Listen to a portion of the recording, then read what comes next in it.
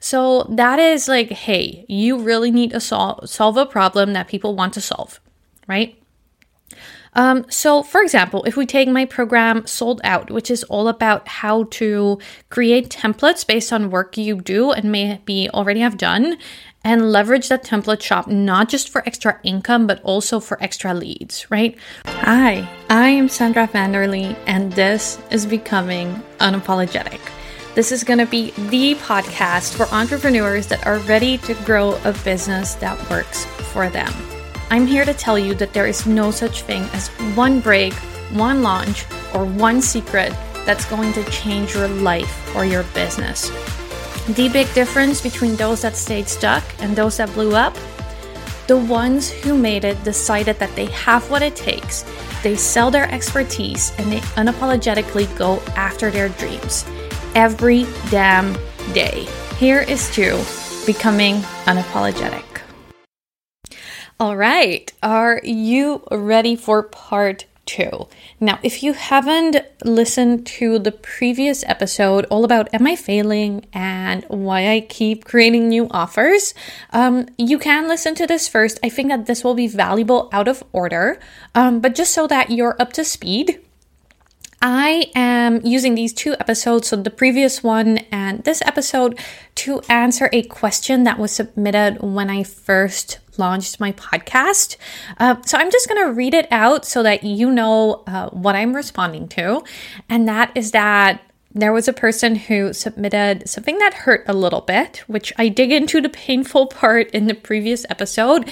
And now I'm going to answer the juicy second bit. So here is what she asked me. She said, hey, I've been seeing you launch a lot of different programs lately, and I'm wondering if this is because they're not working out as you hoped, or maybe you're just full of ideas and don't like to settle on a signature program. And since you have run so many programs, what makes a good one in terms of revenue and engagement? What does a good program need and what doesn't it need? What should the format be?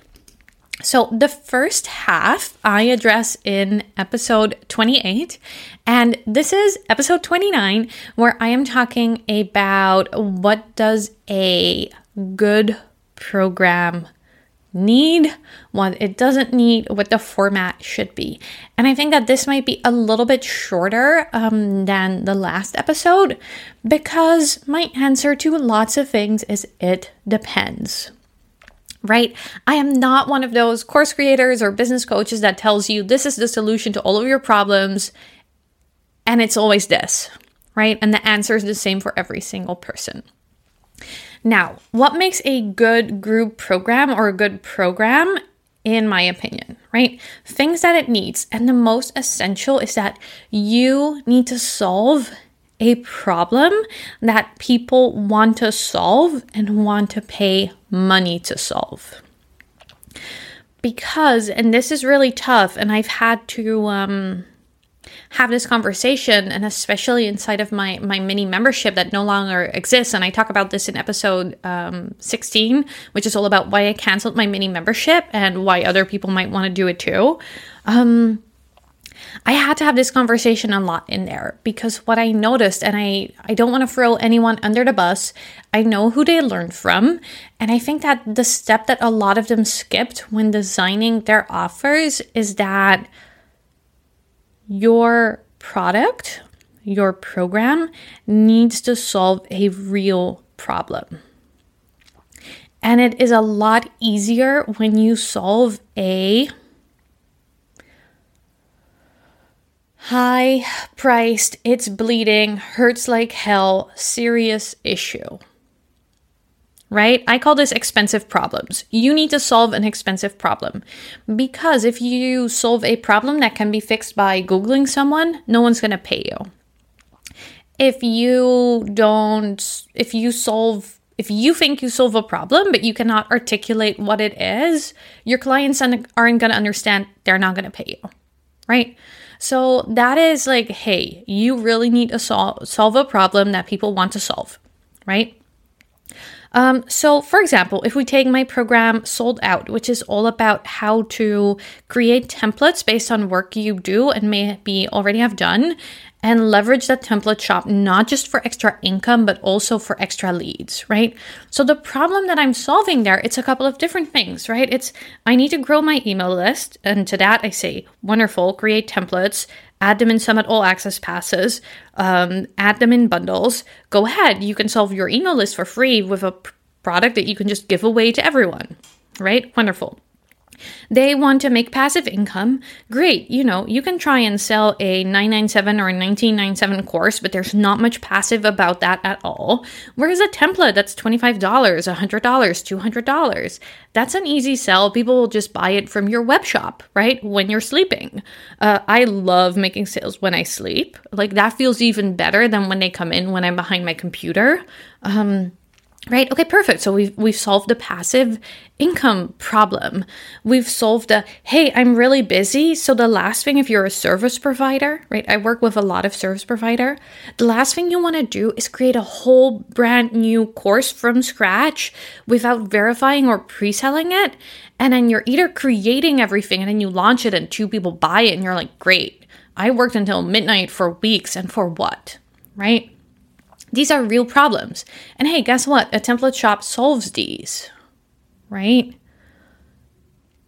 Where if I wasn't able to articulate the problems it solved, be like, hey, do you think it would be cool to have a template shop? You were like, why? Right? That doesn't hurt me.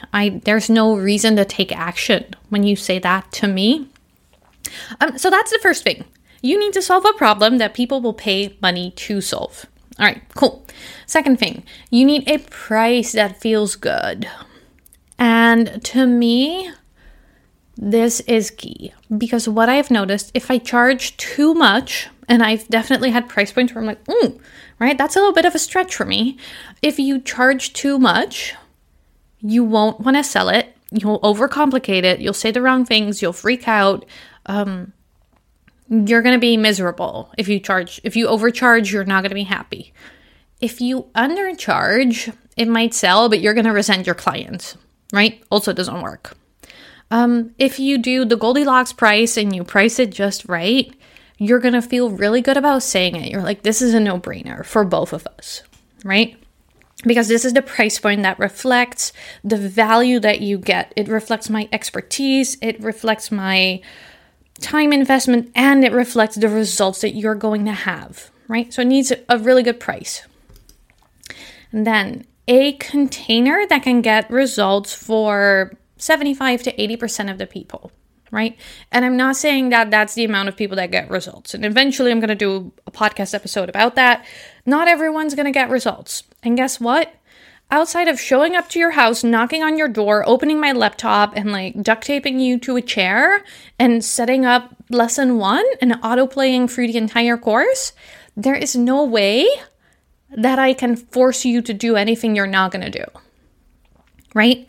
However, I do believe as the creator and as the host and as the organizer, we have a responsibility to create a container that can get 75 or 80% of the people results, right?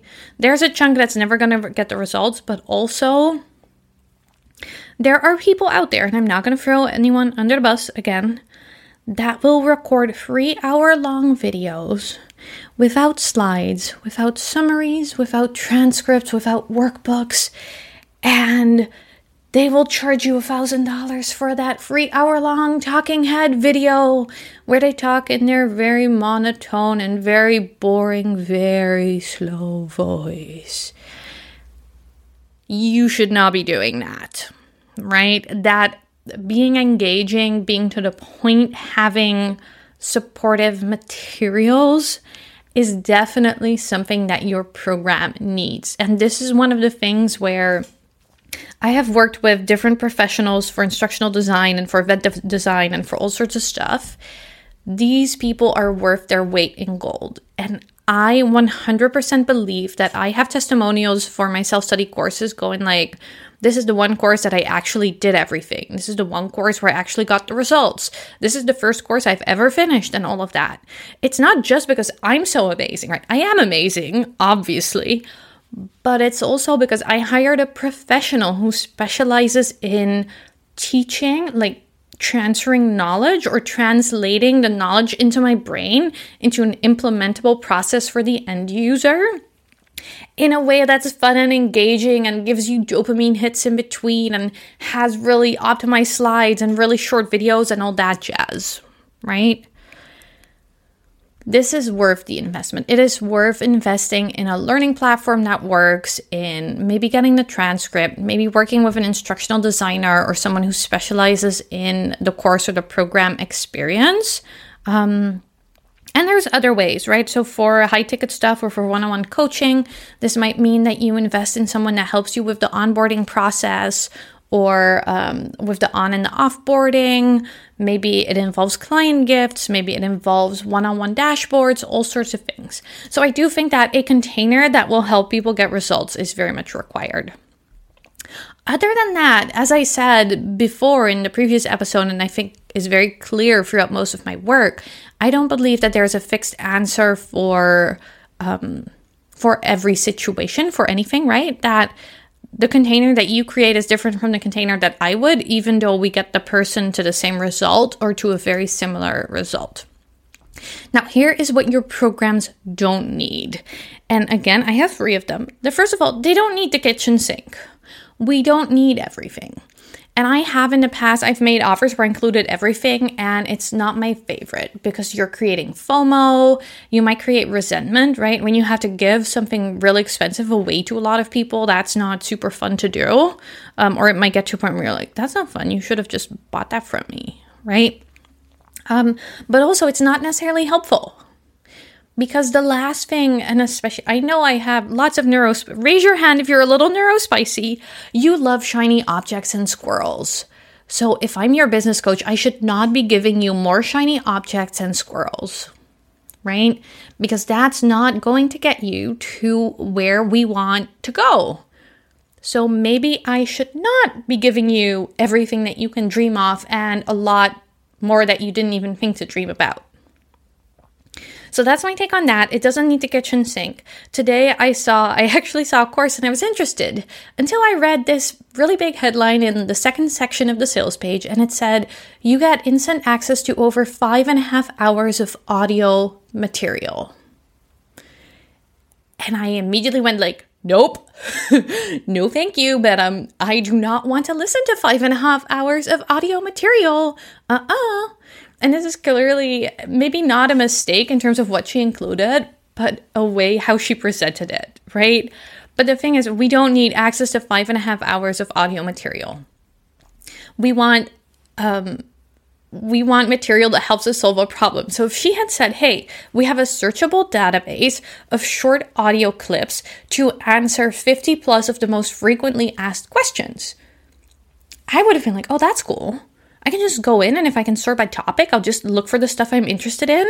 And if it had a private podcast that I could download on my phone, even better, right? But that's not what she said. She said, here's 5.5 hours of audio materials. Good luck to you. And that is something that most of us do not need.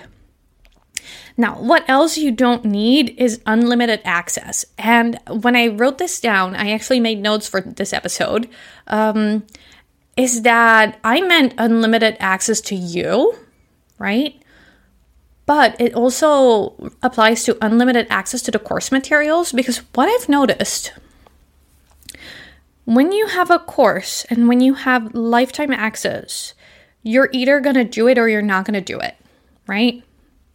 When you have a course and you only have a year access or 6 months access, it's the same thing. You're either going to do it or you're not going to do it. But once you go past that 1 year mark, if you haven't done it by then, you're not going to do it in the future. You're not going to come back, right?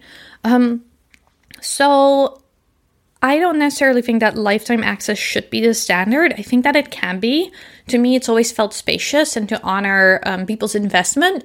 And as long as my business exists and the videos and the materials exist, I'm happy to offer it, but there is no need to do that. And the same thing about unlimited access to you, which kind of brings me to the third point, which is around communities and places where they can ask questions. Now, I am a huge fan of Q&A sessions or group coaching or doing like pre-submitted questions where they can submit questions when they come up and then there's a set time where you answer them. I love those. But the thing, and this comes back to me, I'm always trying to train people, like, how do you solve your problem? How do I look at this? How do I think about a topic? Because what I notice is that when I can teach someone that, down the line, they don't need me anymore. Or my one-on-one clients will say something like, I think I already know what you're going to say, but here's my situation. Right? And that to me says that they learn to take a higher level view of their issues, which I think is great. And I say issues, I mean of their circumstances, right? Not like issues. And secondly, what I noticed in some of my programs, right? And not like the high level, more generalist stuff, not the sales in general. But if I look at the one, for example, my program on creating a template shop, I would get tech questions that wouldn't be answered for more than a week, and they could have just Googled it and found an answer in 3 minutes and continued and moved on. And I have literally started saying that, like, I am not your tech support.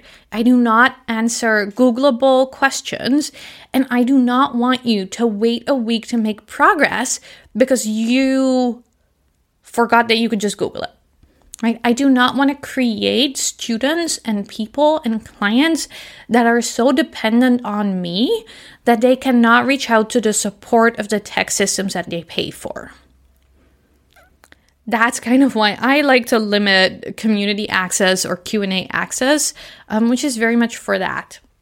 But again, these are my things where I'm like, this is what a program definitely needs to be successful. And this is what is optional, not required, what takes some finessing. In terms of container length and price point, and should I include this or that, or all of this or none of this, I think that's always a situational thing. It's always related to what's the transformation or what am I trying to teach a client? How do I like to work, right? I know that lots of my clients have kids, so they prefer to do Voxer coaching instead of coaching calls. For me, if I get notifications throughout the entire day, I cannot get anything else done. It doesn't work for me. It's not my favorite. And that is a circumstantial, I mess up. This is not edited. This is live. This is real, right? It's circumstantial. It depends. So it's about creating an offer that fits your clients, fits your results, and fits you. And that always requires balancing and experimentation. So when in doubt, you just have to go and try it out.